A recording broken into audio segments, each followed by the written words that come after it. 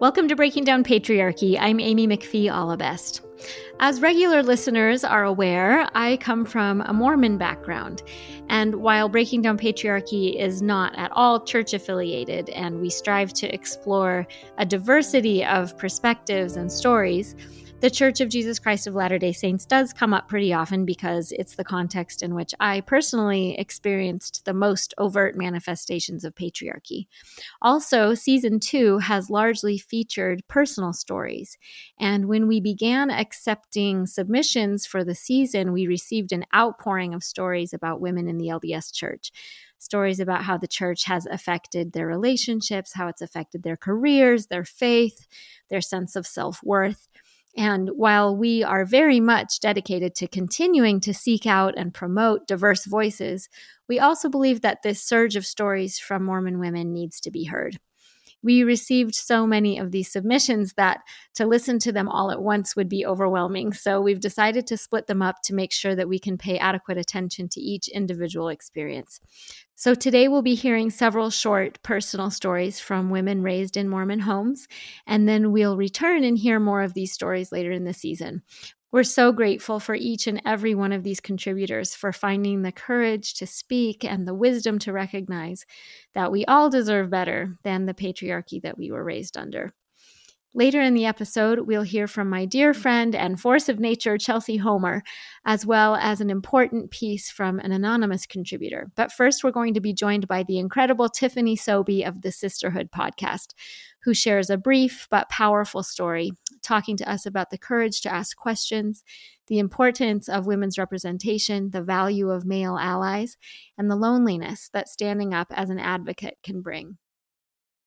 To introduce our first guest, Tiffany Sobey is the co-host of the Sisterhood podcast, which I highly recommend for women who are trying to live an intentional life of faith and integrity within the Church of Jesus Christ of Latter-day Saints.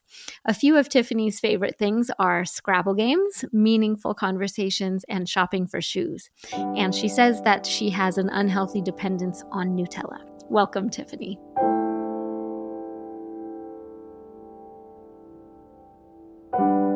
My name is Tiffany Sobey. My pronouns are she, her. I live in Utah, and I have an unhealthy relationship with Nutella. Not too long ago, while on a family vacation, I was reading a nonfiction book about the experiences of minority women in prisons. Reading the cover of the book, my dad questioned, "When exactly did you get turned on to the plight of women?" I didn't have an answer for him. I cannot think of a time I didn't care. From a young age, I can remember specific examples of noticing disparity and significant unfairness among women, most of whom, at the time, were friends of my mother. As a child, I spent a lot of time watching the people around me, specifically the women that tended to be friends of our family. I wanted to know more about them and their lives. As a child, there was little information given to me, except for what I could glean from observation, overhear from eavesdropping, or simply make up in my assumptive childhood mind. I was fascinated with Helen. I wondered about her continual state of poverty and wished I could meet her alcoholic husband. When Linda, a single mother, became pregnant with a second child, I was told it was none of my business when I asked who the father was. I wanted to know why Barbara, whom I dearly loved, was suddenly in turmoil and her husband suddenly gone from her life. While a lot of the questions I had for the adults in my life growing up went unanswered and often unasked, it didn't stop me from trying to learn. I remember distinctly a conversation when I was 7 years old in the back garden of a London suburb home. Though I can't recall the questions I asked, I remember the exasperated answer. "You ask so many bloody questions, don't you?" Despite feeling chastised at the time, this conversation was a defining moment in my life. My ability and courage to ask questions, especially difficult questions, was there to stay. In the years since, my questioning has opened new paths, opportunities, and relationships. One of the most pressing questions of my adult life has occurred as a member of the Church of Jesus Christ of Latter-day Saints. and noticeably patriarchal faith and practice. It is the question, where are the women? Let's back up a bit first, though. In 2017, I was asked to be the president of the women's organization of my local church. Although overwhelmed by the responsibility and magnitude of the position, I accepted knowing I could be a key player in the lives of the 170 plus women for whom I was responsible. One of my responsibilities was to attend a meeting twice a month, in which 2 other women and I met with 10 to 12 men to discuss the needs and logistics of the entire church congregation. I do not think I attended a single one of these meetings without subconsciously counting the men versus women in the room. Of course, I didn't allow this unfair ratio to prevent me from asking questions, speaking up, and challenging status quos. The other 2 women were never as bold as I was, and I am quite positive the glaring ratio disparity helped me recognize the vital need of my female voice amid the sea of male voices, especially as women made up at least 50% of the congregation. There were many times I found the courage to speak up, when tradition suggested I keep quiet. There is a lot of unspoken tradition within my church, and certainly in those meetings which allow the male leaders to take the lead and make most of the decisions. But I had to speak up. If I didn't, who would? Many times I left meetings frustrated and saddened by gender disparity. And unfortunately, there were a handful of times when men tried to silence me, whether through humor or a snarky comment, but I always determined. Although many of the women I served with in leadership capacities were not as bold, as I said, I felt their support silently and sometimes loudly cheering me on. I knew if I wanted to see change, or I wanted the voiceless to have a voice, in that congregation, at that time, I was going to have to take action.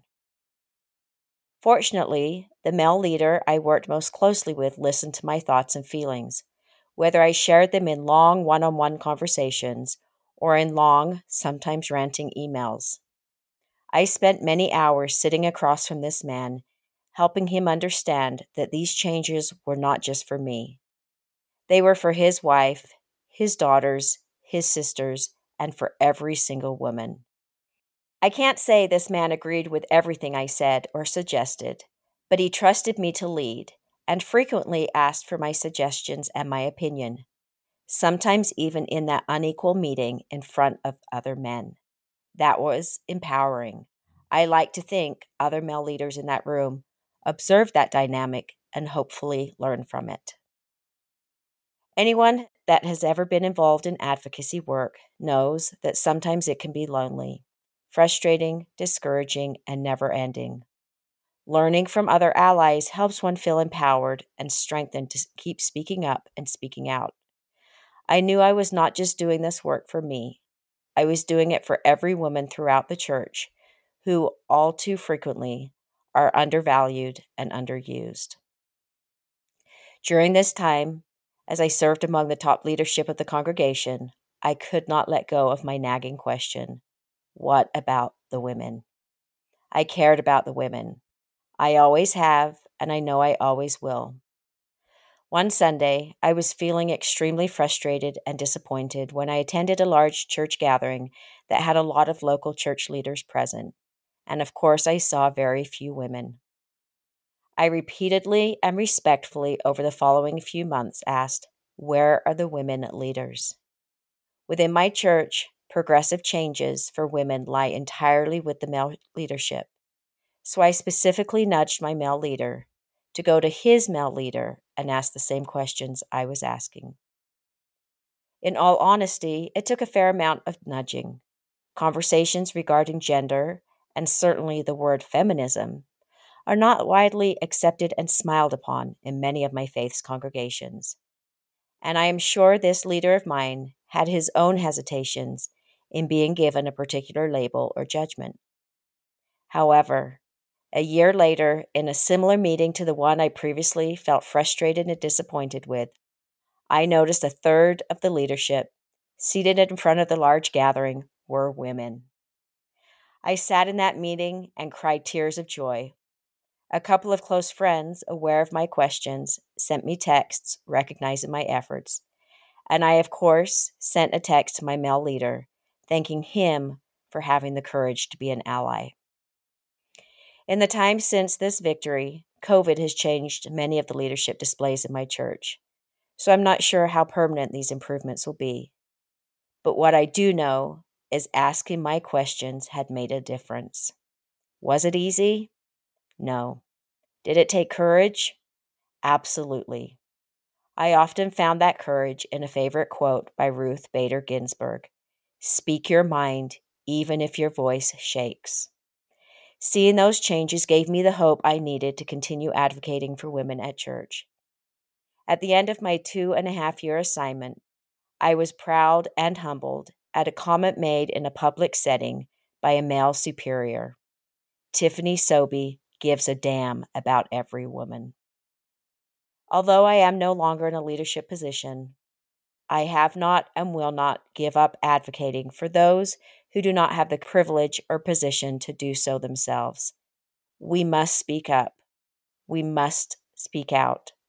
The key to it can be found in another quote by Ruth Bader Ginsburg, who urged us: "Fight for the things you care about, but do it in a way that will lead others to join you."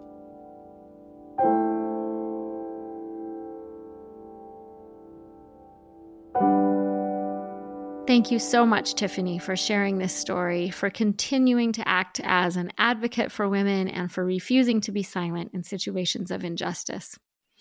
Our next story explores multiple topics that are close to my heart, including how difficult it is to break away from generations of inherited patriarchy, the way our culture fails new mothers, the relationship between women and work in an LDS home, and so much more. Out of respect for the privacy of those involved, this contributor has asked to remain anonymous, but we're so grateful to share her story with you today.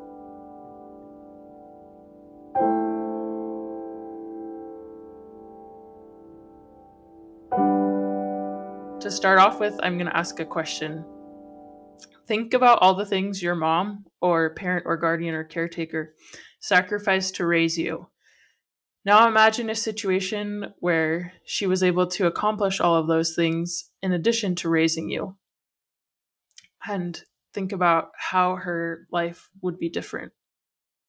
I was raised in a family that did their best to practice the teachings of the Church of Jesus Christ of Latter-day Saints. Part of those teachings state that a father's role is to preside, provide, and protect, and that a mother's role is to nurture her family.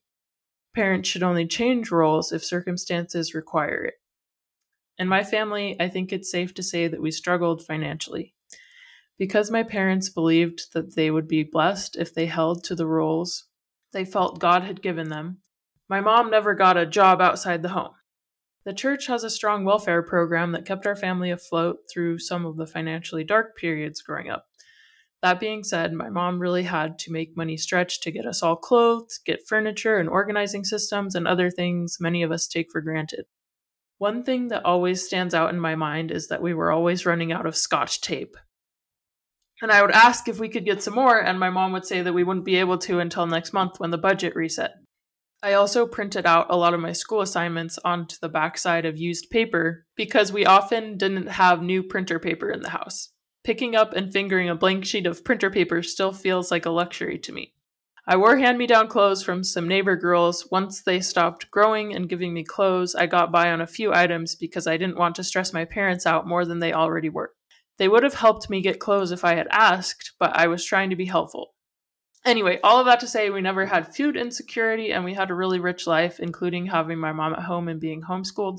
But there were areas where it would have been a whole lot easier to function if we'd had a little more money. Back to my mom. She sacrificed a lot between homeschooling 7 kids, making every single meal from scratch to make money stretch, and being anxious about whether we'd have enough money to get gas for where we needed to go. And there was also a time period when she was worried about getting foreclosed on. During these years, my parents were really stressed out. Their marriage was really stressed. My siblings fought a lot, like kids do. And as a result of all of that, I was fairly stressed out about my family and our financial situation. And I remember one time when I was a tween, my mom was able to earn a few $100s through a small conference she put on for homeschool moms who were into natural living. And I remember witnessing her joy at having some discretionary money for the first time in years. She hadn't gotten clothes for years, probably not even secondhand, and there were probably a million things she wished she could buy to make the house more put together, organized, and or decorated, or to make the kitchen more functional after scraping by for years. It was just really exciting for her to have some spending money after not getting anything but the bare necessities for years. But finances were really tight, and my dad felt that this money my mom had should go to cover the bills. This makes sense from a partnership perspective. However, my parents both believed that they would be blessed for living out gendered financial roles, including my mom not having a full-time job. The difficulty was, because of their gender roles, my mom couldn't really do anything to change the overall financial situation of the family. So at this point, if she put this money she had earned toward paying the bills, that would mean that she would be in a situation where she could either do nothing and have no spending money, or hustle in the little free time she had and still have no spending money. My parents also believed that they would be blessed if they followed the teachings of the church that taught that the way for a man to be a good person is to lead, and the way for a woman to be a good person is to follow. So it was my dad's job to make the final decisions about his career. Given all of this, my mom used some of that money to pay the bills, but used the rest of it to pay for me and my siblings to go to a youth conference that we really wanted to go to, that a lot of our friends were going to, and that she really wanted us to go to as well. And because my mom did believe that it was my dad's responsibility to provide for the family, from then on, when she made her own money, she kept it to her discretion, asking that he cover the bills. That meant that she was able to have some breathing room in her budget, much of which she used to get nice things and educational experiences for us, the kids. But overall, our finances still struggled. My parents did eventually come out of this experience with a partnership marriage where they make decisions together. And with my mom's support, my dad eventually got higher paying work. So the beginning of the story is not the same as the present day. However, going through the beginning of this experience as a teenager, I came out of it determined that I always wanted to have agency over my financial situation, from the beginning of motherhood to the end of it. Yet, at the same time, I still believed that it would be totally wrong to be a working mom. I definitely had what Dr. Julie Hanks calls aspirational shame. I also believed that I was morally obligated to get married and have kids as quickly as possible. I hadn't really figured out how I was going to do all of this, or even how tricky this could be. Before I move on from my childhood, I just want to say that I don't hold any of this against my parents. I just wish that things could have been easier for them. And I feel like the patriarchal culture that was handed down to them made the situation more difficult than it would have been if they had been given a partnership culture from their parents. And I feel like the patriarchal culture that was handed down to them made the situation more difficult than it would have been if they had been given a partnership culture from their parents, from their religion, and from their society. Moving on, when I went to college, I studied software engineering. Because I was afraid of financial difficulty, I basically picked the major with the highest job security. Right after I graduated, I got married, and I got pregnant right after that. Once I was pregnant, I realized that if I had gotten married before graduating, I would have felt compelled to have a baby, and I don't know if I would have graduated. That thought was a little bit terrifying to think, that I could have gone into parenthood without the financial security of a college degree. And at that point, I realized that many women do enter motherhood without financial security. And this was a really sobering moment for me. I felt really sad and frustrated that I had never been told that I might not finish my college degree if I got married and had a baby before I finished it. When I heard the Breaking Down Patriarchy episode with Maxine Hanks, and she talked about how she and her friends came of age in the 70s and got to choose what careers they were going to have, because of the feminists who came before them, I was floored. I feel like I have been reinventing the feminist wheel since I left my parents' house, even though women have already done this time and time again before me. Before I leave my college years and move to talking about my career and motherhood, I want to stop and add a little about homophobia. I realized as a teenager that I am sexually attracted to women. It was actually around reading a blog post by Josh Weed, who is a gay man who was in a straight marriage in my church. He told this story about how someone asked him something like, "So if you went into a room of naked women, you wouldn't feel anything?" And when I read that, I was like, if I walked into a room of naked women, I would definitely not feel something. But I told myself that I was only sexually and not romantically attracted to women. However, when I was in college, I started becoming friends with this really cool girl. She felt like she had stepped out of an Anne of Green Gables novel. She was energetic and excited and fairy-like, and she was also a web designer, but she said that she liked the math and logic side more than the design side, and so I was going to try to convince her to switch her major to computer science. Then one day, and this was maybe the third time total that I had talked to her, I caught myself fantasizing about living a whole life with her and felt jealous for her attention in a romantic, monogamous way. It was that butterflies in your stomach, clenched chest, lightheaded, oh so anxious to know what they think about you feeling that I had felt so many times about boys in my life. Up until this experience, I hadn't really realized so much of the anatomy of that feeling. All of that fantasizing happened in a lightning second before I realized what was happening and shut it down in horror. I quickly got out of that conversation and avoided seeing or talking to that girl from then on. I felt self-loathing and deep shame for that part of myself. I have a really analytical brain, so I would ruminate on the reason dating a girl would be wrong. I reasoned to myself that I could never live that way because I wouldn't be able to have babies, and so it would be selfish. Anyway, I do wish I had been able to live fully as myself my whole life. I feel like I don't really have anything meaningful more to say about this, though. I guess one more thing I want to say is that heteronormativity kept me from having meaningful friendship with men and boys my whole life, and I do hate that. Anyways, back to me graduating from college and starting my career. I started working as a software engineer after college, and my husband started working in the same position at the same company at the same time. This was April of 2018, and I was pregnant at the time, and I planned on only working until I had the baby. But as the time went on, I started daydreaming about how much financial freedom we would have if I kept working. And I was also nervous about being financially dependent on my husband. At the same time, I felt deathly guilty about working after having the baby. Eventually, I found a solution. I would ask my managers if I could work 20 hours a week. If they agreed, I would get my dream of remaining independent. If they didn't, I would still have my degree to fall back on, and I would have the privilege of staying home. It took all my guts to ask my managers, but they said I could try it for 6 months and then they would reevaluate. I was breathlessly excited. That September, my son Clark was born and I went on maternity leave until January. When I came back, my husband had gotten his annual raise and I had somehow been overlooked while on maternity leave. This wasn't something that was supposed to happen at that company, but on the other hand, they didn't have any auditing system to check whether it or other gender inequities happened. I didn't bring this up to anyone because I felt lucky that they let me work 20 hours a week. But eventually, I mentioned it to my manager. He was actually a member of my church, and he was a local leader, and I really looked up to him, and I thought, he's a really good person, and if anybody in this company is going to understand this problem or that I need help, then he will.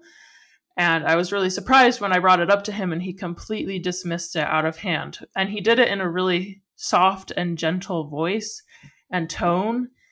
And that was kind of the first time that I realized that being nice doesn't always mean being right or doing the right thing.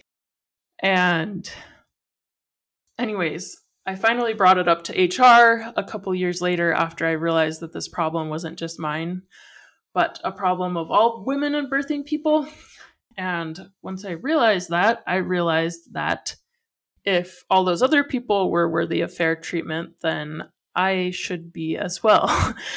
And so, like I said, I brought it up with HR and they gave me a mid-year increase. But if I hadn't brought it up, my husband would have continued to make exponentially more than me for the rest of our careers, as each raise is a percentage and builds on the previous one. That means that two people in precisely the same circumstances, except for their genders, would end up with a big wage gap. We had the same degree from the same school, we worked at the same company, we started on the same day, we even both had a baby on the same date.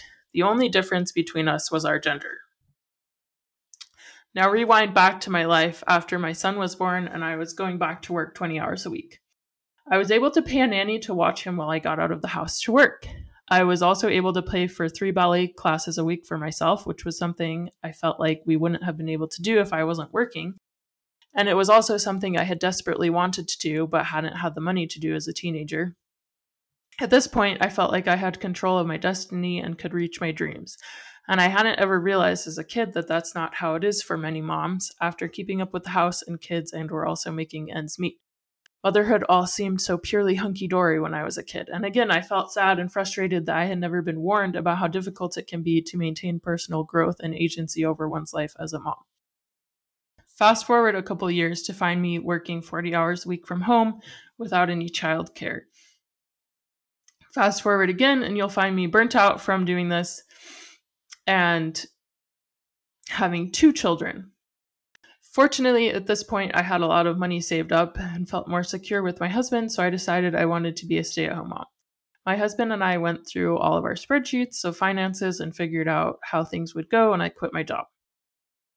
I felt conflicted making that decision. On the one hand, I wanted to keep the agency that having an income gave me. On the other hand, I wanted to get, quote, paid, unquote, for the work that I was already doing as a mom, instead of expecting myself to do more than any person should do. I am going to get into how this played out more, but in order to do that, I also need to talk about the postpartum depression that I had after the birth of my second son and after quitting work. To start talking about postpartum depression, I would like to go back to what I was told about babies as a kid. I was told that my greatest purpose in life was to have babies. I was also told that my greatest happiness in life was to have babies. My mom and most of my aunts and my grandmothers had a lot of babies, and in my extended family, it felt like babies were the best thing ever. In my immediate family, I am the second out of 7, and every time a younger sibling arrived, I felt like it was better than any Christmas, birthday, or trip to Disneyland, because a whole new person had come into the world, and every person is sacred. Also, I loved taking care of and playing with my baby siblings. Given all of this, I was super excited to have babies. I was chomping at the bit to have babies basically my whole life. When I finally brought my first baby home from the hospital, we had the dreamy baby moon period that some people hope for. I was on maternity leave, and I would sit in my stuffed rocking chair with my newborn on a nursing pillow. He would eat and sleep while I worked on passion projects on my computer. We would go for walks when I wanted to go outside. It was heavenly.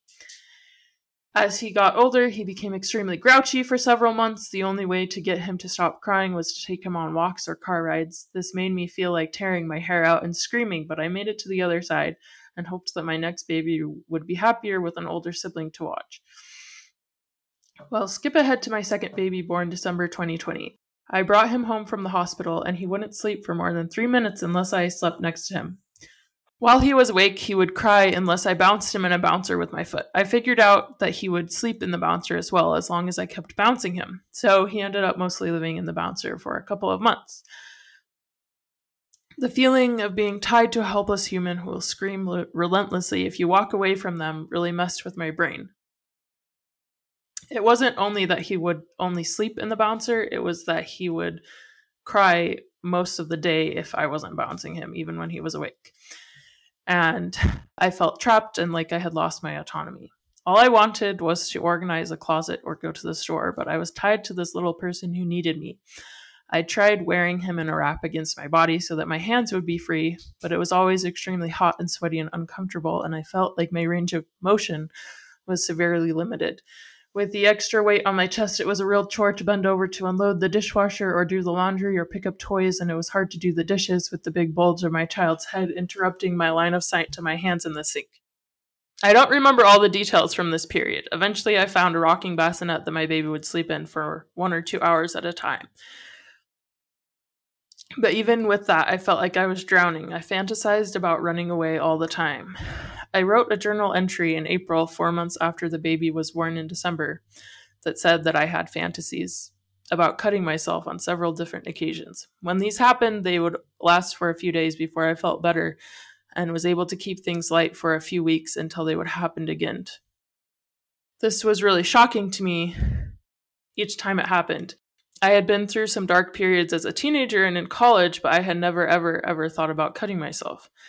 During this time, I listened to the Breaking Down Patriarchy episode on The Awakening by Kate Chopin. In that story, Kate Chopin talks about this woman who had just had a baby, and the woman walks into the ocean and keeps walking until she drowns. And when I listened to that, I felt so represented. That's exactly how I felt. The character also talked about how she felt torn between desperately needing her autonomy and her innocent babies needing her. And that, of course, was exactly how I was feeling. I also found an article from Time Magazine by Gail Foreman, author of a book about a mom who runs away. And she talks about how every single mother she talked to about the book said that they fantasize about that, but that not a single father she talked to said that. And after reading the script of what I'm telling you today, my husband said that it made him realize that being a mom is like being the on-call person at his work, who is in charge of resolving issues if something goes wrong with the website outside of business hours. Except that as a mom, you don't just do it for a week at a time. As a mom, you do it 24/7, 365 days a year. And he said, quote, being on call is the worst because you don't have a life when you're on call. Even if you don't actually get called that much, you can never rest easy or commit to other things. End quote. And he also said that the emotional labor of caring for children for 8 hours is usually much more exhausting than the effort extended at his desk job. Anyways, after these dark feelings kept coming back over and over and over again and did not go away like I hoped they would, I got therapy and opened up to my husband about it. Part of what took me so very long to do anything about something so serious was that I didn't want to seem like I was just trying to get attention or be overdramatic. I kept second guessing whether I actually felt that way or whether I was just being selfish and weak. Both my therapist and my husband encouraged me to get more alone time while my husband watched the kids. My therapist also helped me make goals for what to do in a week a lot smaller and helped me be kinder to myself overall. Around this time was also when I heard another Breaking Down Patriarchy episode, this time on The Real Wealth of Nations by Riane Eisler with Dr. Julie Hanks. In this episode, Dr. Julie Hanks talked about how our society doesn't value care even though it is the foundation of society. I was blown away. I realized that since having this baby and spending all my time on care tasks and quitting my job, I have felt worthless as a human since I felt like I wasn't doing anything of worth. But if care was indeed a work of worth, which it is, then I could feel good about myself again. I still had self-harm fantasies after this thought, though. It wasn't the whole answer. A couple of times last month, October 2020, these feelings caught up to me again. I still took a really long time to tell my husband about it, because still telling him about it feels like I am being selfish, like I'm using my emotions to get more help from him when he is already doing so much. I feel spoiled when I have plenty of money, some free time, a nice house, and food on the table, quite literally because my husband does the cooking. I know there are patriarchal roots behind feeling like I can't talk about it. I have always been taught to give, and to never think of myself. Another thing I wanted to talk about on this subject was that during the first few months with baby Howard, that's my second son, I so desperately wished that I had a career that I loved and could pay for childcare while I got out of the house. But after listening to Breaking Down Patriarchy, I have realized that my dilemma between being a working mom with autonomy and being a stay-at-home mom without autonomy is a dilemma created by patriarchy. I felt so vulnerable in those months. I hated being completely dependent because of my child. But the idea of independence is sort of a myth of dominator culture. Nobody is actually independent. We all rely on millions of people to function. And if there are positions in society that we would hate to occupy, then there is something wrong with society. All of that is to say that there was nothing wrong with me as a drowning mom, but that there is something wrong with society, both in how it makes mothers financially vulnerable and in that moms and babies are not taken care of mentally or socially. It hasn't always been this way, and it doesn't have to be this way, as we learned in season 1's episode on the chalice and the blade. And with everything I've said today, this is what has helped me understand. Society needs children in order to persist, but in our patriarchal system, not only is the brunt of that labor dropped onto women, but it is then devalued and undersupported. In addition, the potential and gifts of women should be welcomed out of the home to benefit all. All of that being said, let us create a world where society is built not by sacrificing mothers, but by empowering them. And with that, thank you all for listening to my story.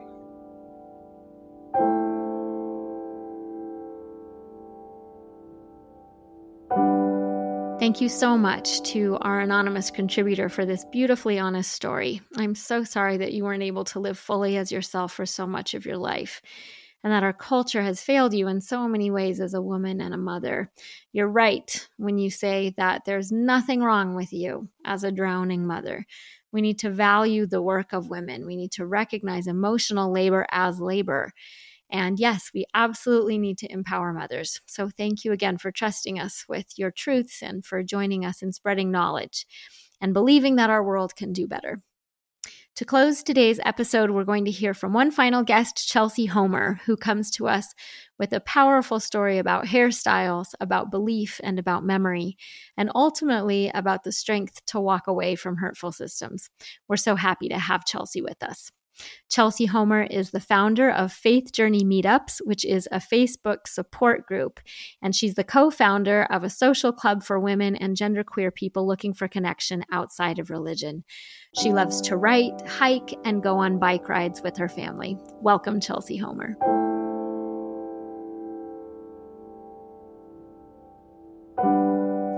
Hi, I'm Chelsea Homer, and I'm currently sitting in Amy's very cozy and organized closet at her home to record this episode.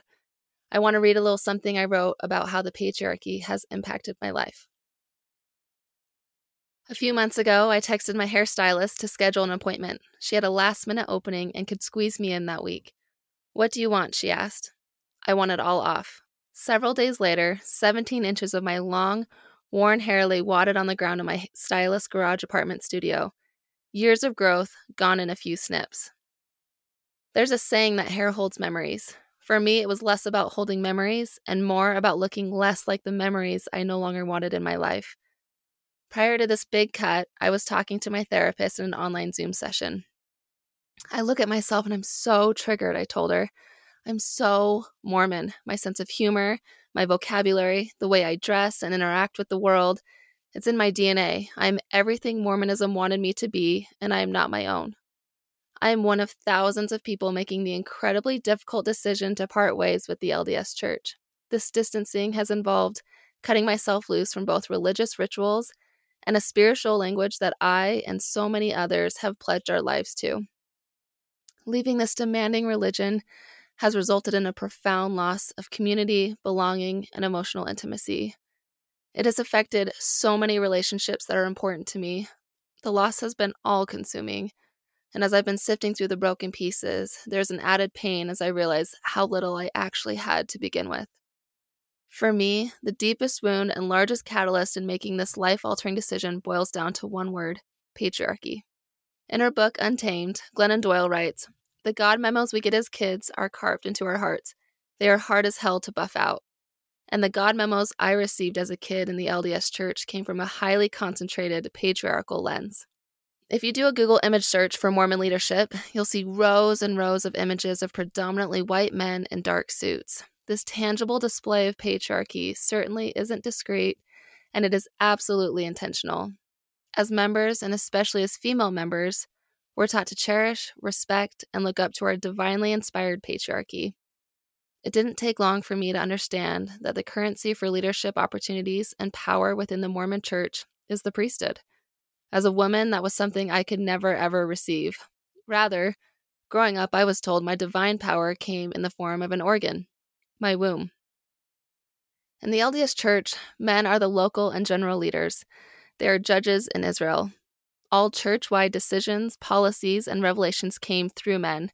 If God, a man, wants us to know something, he will reveal it to the prophet, another man. Men are ultimately the ones responsible for recording and crafting the spiritual language so many of us will have imprinted on our minds and hearts forever.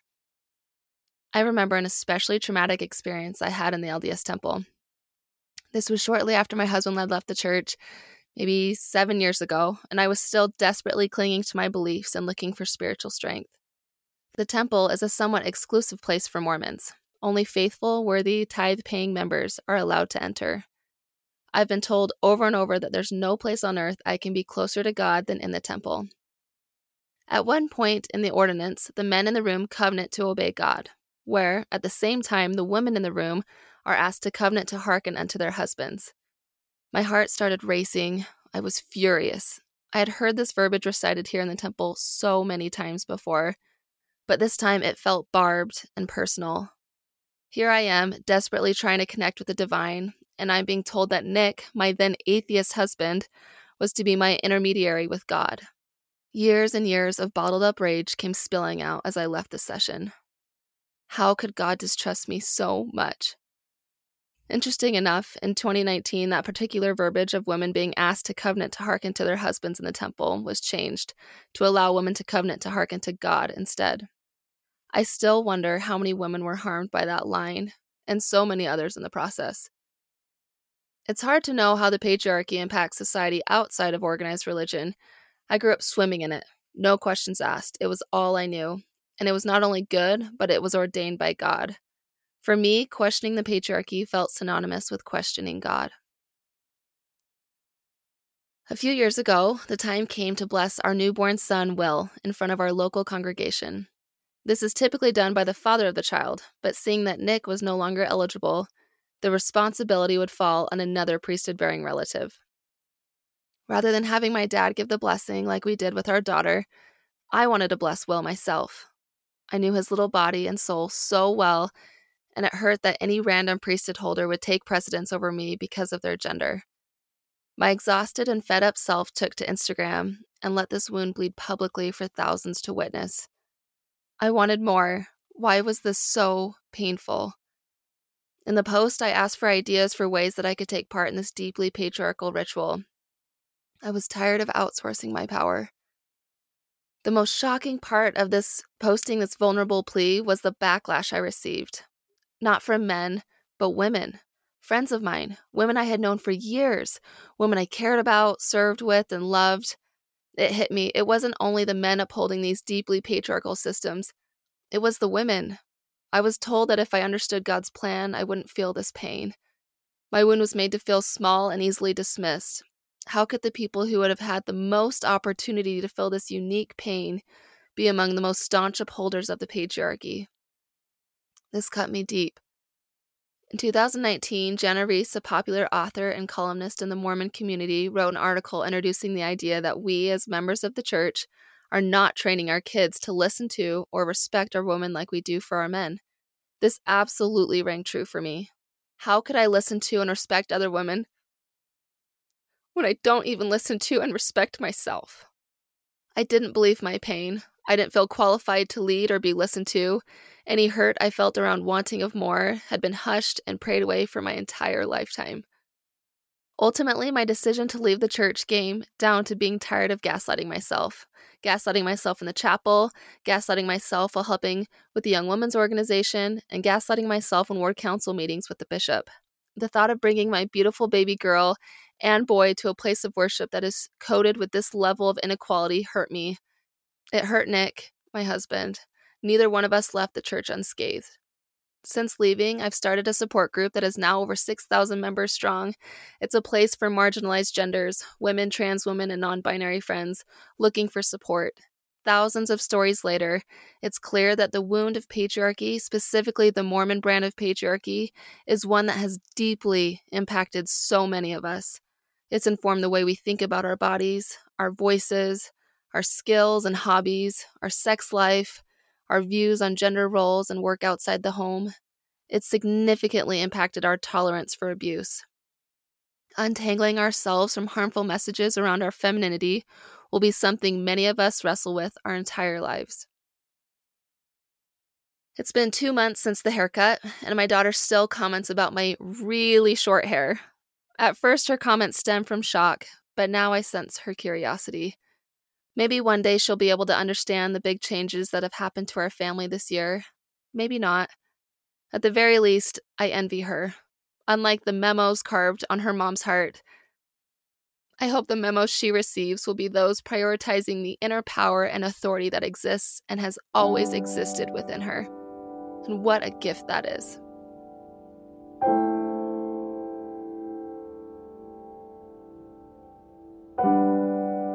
Thank you so much, Chelsea.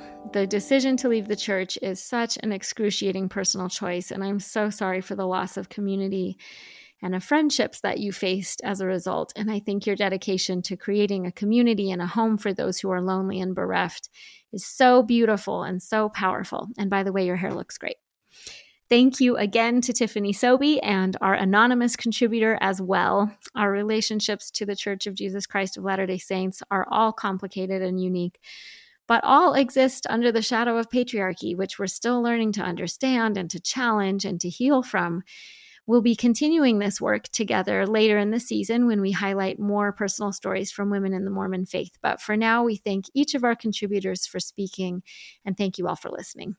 Whether you yourself are a member of the LDS Church, or you have relatives in the church, or even if you've never met a Mormon person in your life, I believe that learning to recognize the damages of patriarchy in any one institution can help better equip us to recognize and respond to it in other institutions as well. One quick announcement before I go.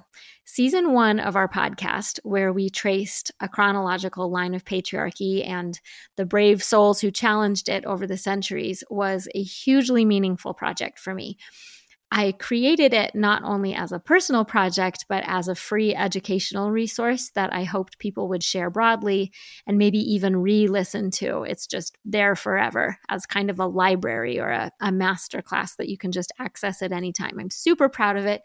But even as I created it last year, I knew that some of our long form episodes that sometimes stretched to 2 hours might be a barrier for some people.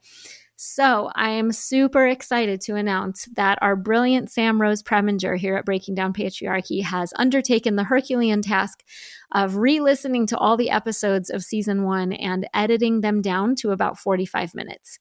So the first 30 episodes of season 1 are now available on our website and on Apple and Spotify. So if you go back to season 1, you'll now see that there are 2 options for each episode, the original long version and then a mini-sode version. So if there's anyone in your life who would benefit from the podcast but might like a shorter format, please share with them. Have them start at the very beginning of season 1, and then they can just select the short version of each episode. And if you haven't already, would be so grateful for a positive review on Apple Podcasts. So that brings us to the end. Before I go, I'd like to thank Sam Rose Preminger for our production. And again, thanks Sam Rose for all of those minisodes. So excited about that development. And would also like to thank Brianna Jovan for our editing and Lindsay Allabest for our social media. And be sure to tune in again next week when I'll be joined by the incredible Dr. Julie Hanks for a discussion about shame and the imposter syndrome and why too many women feel prohibited from chasing their dreams, and about how we can strive to recognize and accept the people we are all meant to be. All of this next time on Breaking Down Patriarchy.